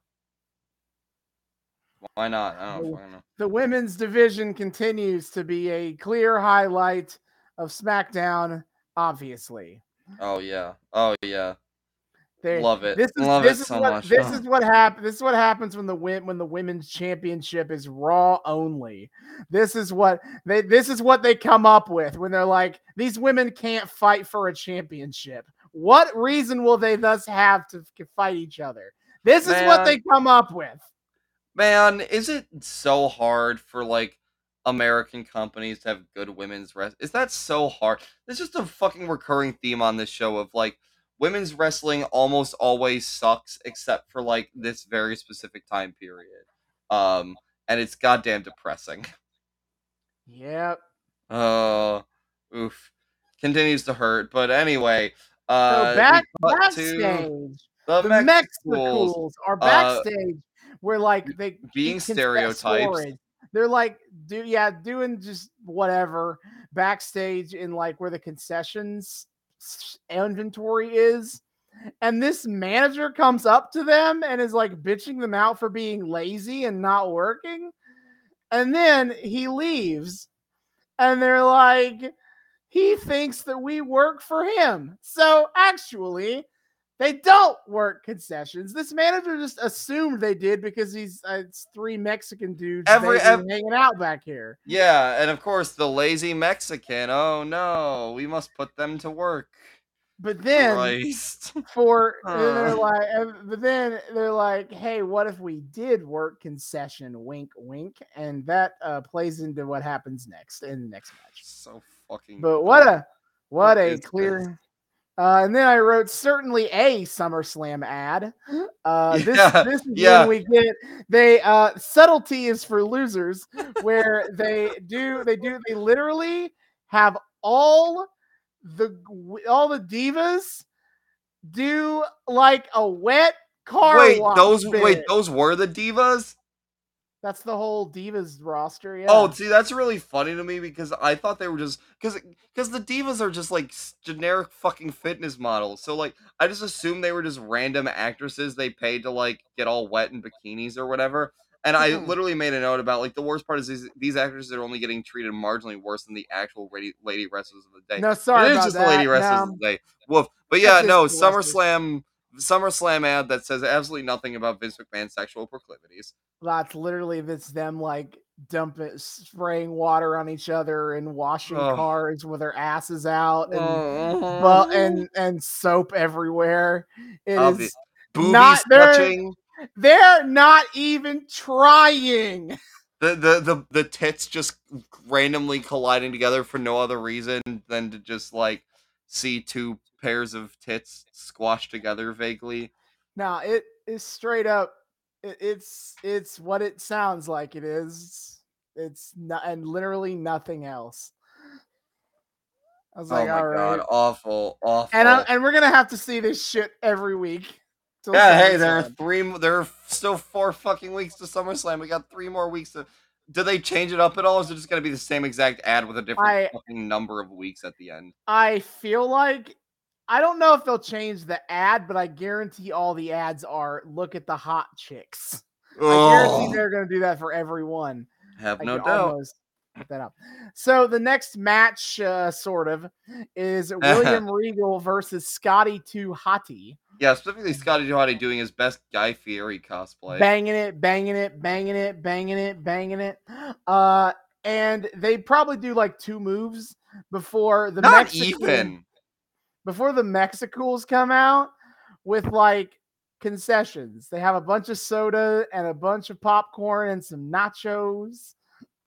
Yeah, for some reason. And they're ostensibly offering it to people ringside, but then like one dude in the front actually does grab a popcorn. So like they keep like reaching stuff out as if they're like going to give it to them, and then like camera cuts away from them, and you can see them in the corner of the screen like pulling it away as soon as they like they start to give it. Like they start to hand it, and then the camera cuts. They're just like, no, never mind. But like one dude fucking reaches out and actually does snag a thing of popcorn off one of their trays.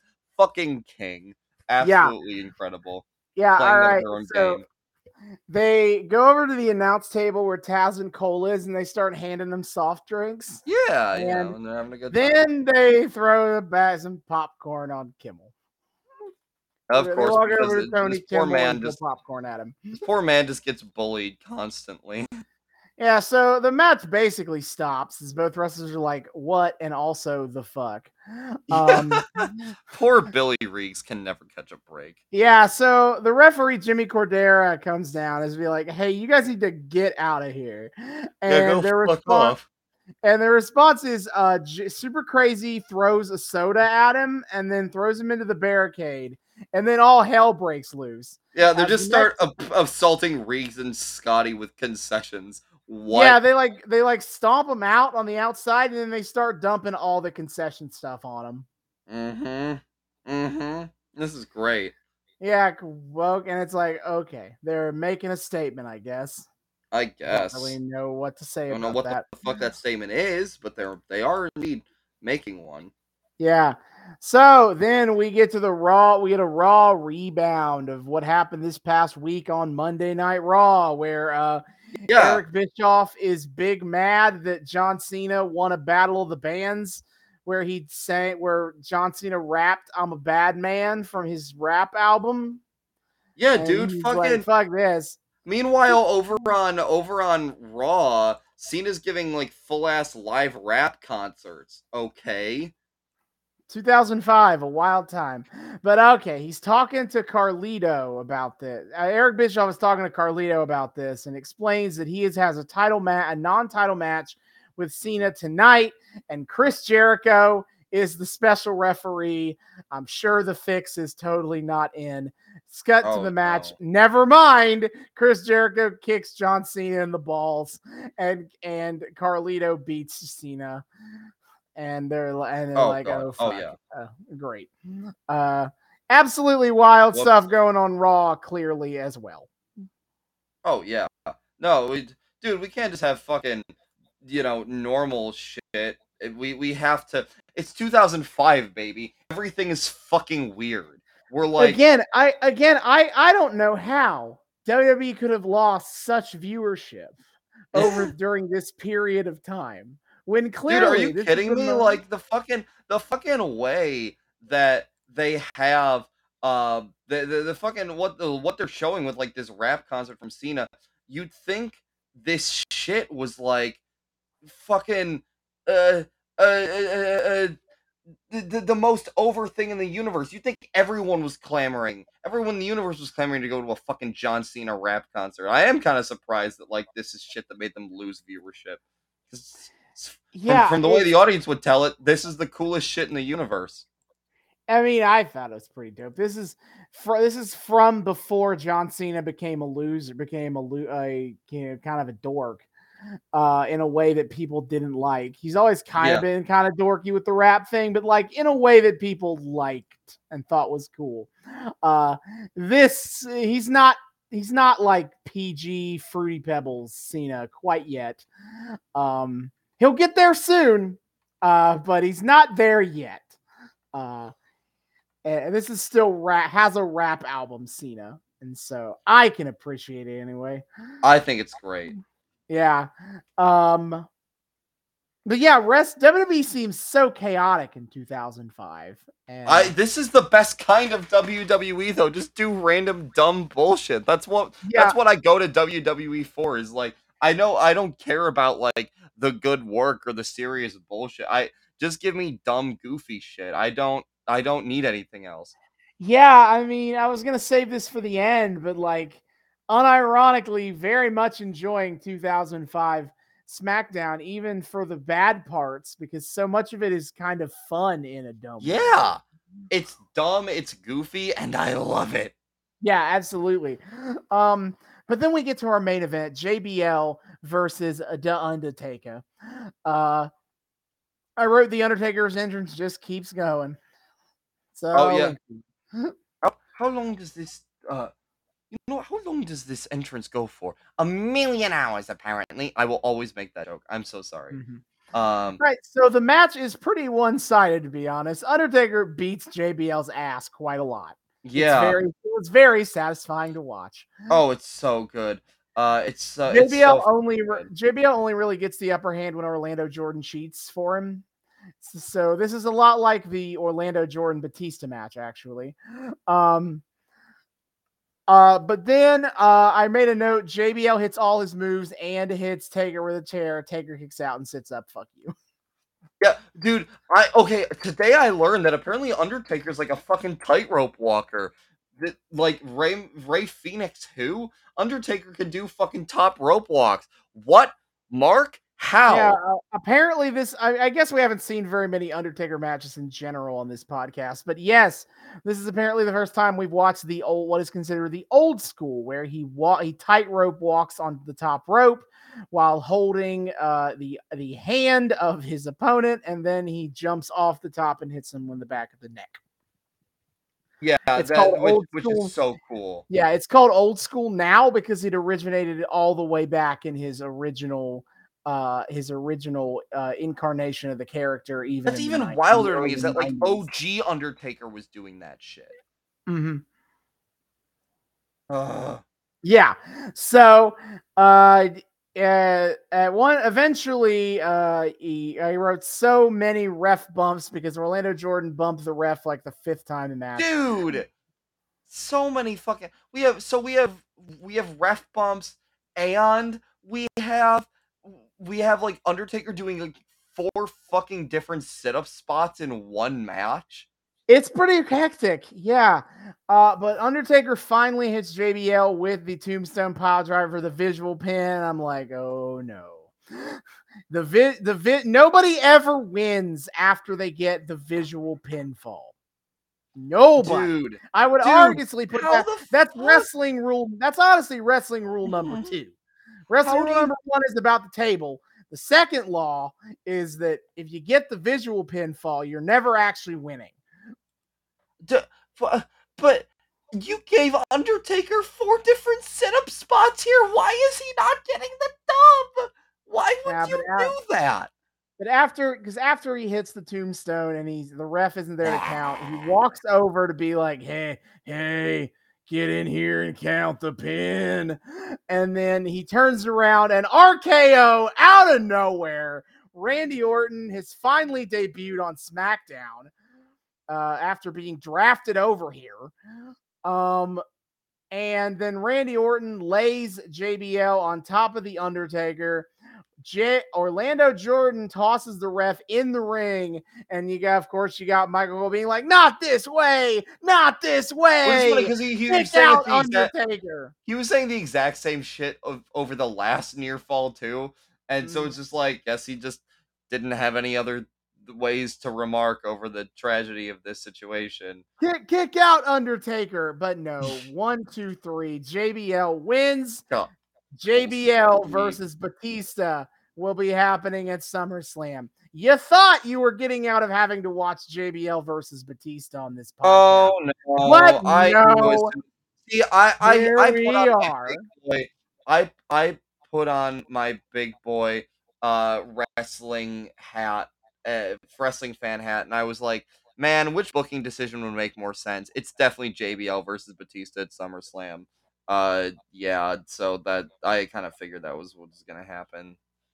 Yeah, so that the episode ends there with a shocking debut of Randy Orton to fuck the Undertaker over, and JBL is going to main event for SmackDown at SummerSlam. Yay. I'm so happy. Yeah, so Woo. yeah, great. Horns. But another episode of 2005 SmackDown in the books. Again, we kind of touched on it a little bit before we kind of talked about the main event. A lot of dumb bullshit happening in 2005, so stupid. but it's very fun to watch. It's fun stupid. I'm very happy with this arc, dude. Like, this is, I mean, part of it is, again, like, I get the delightful treat of my absolute favorite Rey Mysterio X, my or X, like, absolute legend Eddie Guerrero in one of their most famous and their like memeiest angle of all time. So that, knowing that I'm getting that every week just makes everything so much better, and all the rest is just fun, extremely stupid window dressing around it, and none of it's terribly great. We get like one or two good matches an episode, and that's about it, and all the rest are just dumb. And it's so quintessential WWE. And like, and unironically, this is the sort of shit that I do love coming to WWE for. Like, nowadays, Raw's becoming legitimately good again, and everyone's like, oh, look at Triple H being a great booker and shit. And like, sure, that's fine. I'm sure that's great, but that's not what the fuck I go to WWE for. I have AEW for like good wrestling TV. No, I go to WWE for just over the top, insane, who the fuck thinks of this sort of thing, goofy bullshit. I only that inject the dumb shit directly into my veins, and as long as it's not like offensive, I will love it deeply and endlessly. Oh my god, it's so goofy. Oh, give me more. Give me more. We still get 3 more episodes. Sure. But that is for down the line. Up next for us on this podcast. So, for our 50th episode, we did a mystery box episode. Ooh. And truthfully, I've been wanting to bring that back for a hot minute, but we keep having other things to put in this slot in the calendar. Priorities. But no more. Next week, we will be doing a Mystery Box 2 Electric Boogaloo, as I will this time once again attempt to have the random draw live on air. Probably won't work any better than last time. I got it to be on the video format, but whatever. We are gonna do it next. What will we be doing next time? Even I have no idea. Oh boy, we're love me some fucking Russian roulette, except with wrestling content. Some would argue an even deadlier game to play than the OG version. The deadliest of games. Oh That God. is for next time. Until then, David, hit our plugs. Yes, sir. My dear friends, thank you once again for joining us on yet another episode of the Noobs and Knockouts podcast. We are so delighted to have you here. Returning listeners, viewers, what have you. Hey, how you doing? You know the drill. Thanks again for once again welcoming us back into your eardrums, your eyeballs. We're so happy to have you here. Newcomers, hey, how's it going? Welcome to the show. We here at the Noobs and Knockouts podcast like to think we are friendly to both noobs and knockouts alike. So whether you're brand new to the wild, wacky world of wrestling, or you're a veteran of all this weird, dumb bullshit, either way, we hope you've had a great time here. We hope you want to keep having a great time with us week after week. If you want to keep doing so and you're not entirely sure how to do so, well, not to worry, my friends. I have you covered. First of all, you can find us on YouTube. We are the Noobs and Knockouts podcast on YouTube. Hit subscribe. Ring that bell. Make sure it turns a nice little solid color so you get notifications every single time we drop a brand new episode. Just generally enjoy it. Check out all of our playlists. Austin has been kind enough to organize all the arcs and shit that we follow into their own separate playlists. So if there's something you want to follow all the way down, you can check that shit out without having to jump around a whole lot. It's phenomenal. And of course, you get to see our lovely faces, our really sexy HUD, and all the special little visual gags we hide in here for all the people who deign to watch us on a weekly basis. Ain't that nifty? Like me yawning constantly because this is almost midnight here. Like, yeah, look, we have a very distinct recording schedule, folks, and that is the whatever the fuck ends up working for like our insane schedules. Oh Yeah. boy. Or me fidgeting with a rubber duck. ADHD life, baby. Anyway, either way. But so yeah, check us out on YouTube. If, however, you're a fan of the audio only experience, well, my dear friends, we have you covered there as well, because you can find us on 3 of the best places to find your podcast: Spotify, Google, and Apple Podcasts. Come check us out there. Download us. Give us ratings. Give us nice little reviews. 5 stars if you like. A nice little thing to say, hey, these guys are pretty great. Maybe you should check them out. I don't know. I'm just saying. Check us out on their Noobs and Knockouts podcast. And of course, you can get in contact with us too over the interwebs. Ain't that nifty? First of all, first and foremost, of course, is our Twitter. You can find us on Twitter at Noobs and NoxPod. That's at Noobs, the letter N, NoxPod on Twitter. Come check us out there. We love it up on the Twitter. We're posting memes. We're engaging in discourse. We post every single time we drop a brand new episode, so you guys know what the hell's going on. And of course, the highlight of our Twitter is weekly wrestling live tweeting. My friend, what is on the docket coming up? Of course. So, as usual, every Wednesday night, 8 p.m. Eastern on TBS, is AEW Dynamite. It's the one show a week that I consistently watch live. It's the one show David. That's my brand new name, baby. David Lee, yes. David Lee Roth. David consistently watches live as well. Usually at least one of us is live tweeting that on a weekly basis. In addition, I keep up to date with WWE, AEW, and Impact Wrestling. So for their pay-per-views, I'm usually at the helm there. So next Saturday, September the 3rd, is WWE Clash of the Castle. I will admittedly not be watching this one live because college football is back, baby. So sorry about that. But it is WWE's first major pay-per-view in the United Kingdom since 1992 SummerSlam. It's a pretty big deal. You got Roman Reigns versus Drew McIntyre for the Woo Championship. Acknowledge me, Woo. Liv Morgan versus Shayna Baszler for the SmackDown Women's Championship. I'm gonna keep pulling for Liv Morgan because Riot Squad Mark, but I doubt it. I'm honestly not feeling great about my hope here. Bianca Belair, Alexa Bliss, and Asuka versus Bayley, Dakota Kai, and Io Sky. Dakota Kai and Io Sky will probably be the new women's tag champions by the time that match actually happens on Saturday. Oh, hell yeah. Matt Riddle versus Seth Rollins in a singles match. That should at least that'd be a pretty big banger. And then And for the Intercontinental Championship match, would be Gunther versus Sheamus. That is going to be a hard hitting affair. I can promise you that. Then for AEW on September the 4th, this upcoming Sunday, is AEW All Out. And it's gonna be good shit. what a card we have for you boy. so far. So we have the tournament final for the inaugural AEW World Trios Championship. We have Wardlow and FTR versus Jay Lethal and the Motor City Machine Guns. Yeah, what the fuck? That's insane. Out of nowhere. Okay. The four-way match for the interim AEW Women's Championship.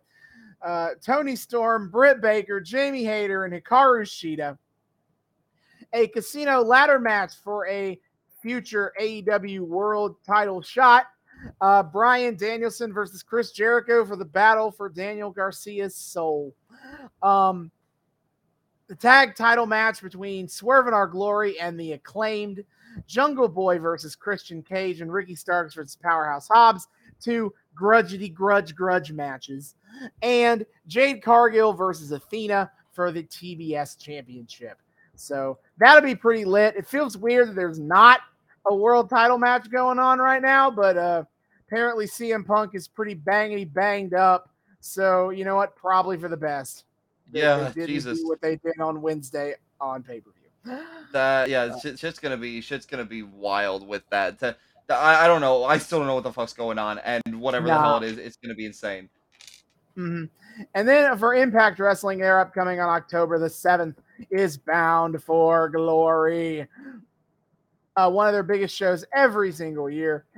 So far, we only got one match, is Josh Alexander defending the Impact World Championship against Eddie Edwards. That'll be a hell of a match.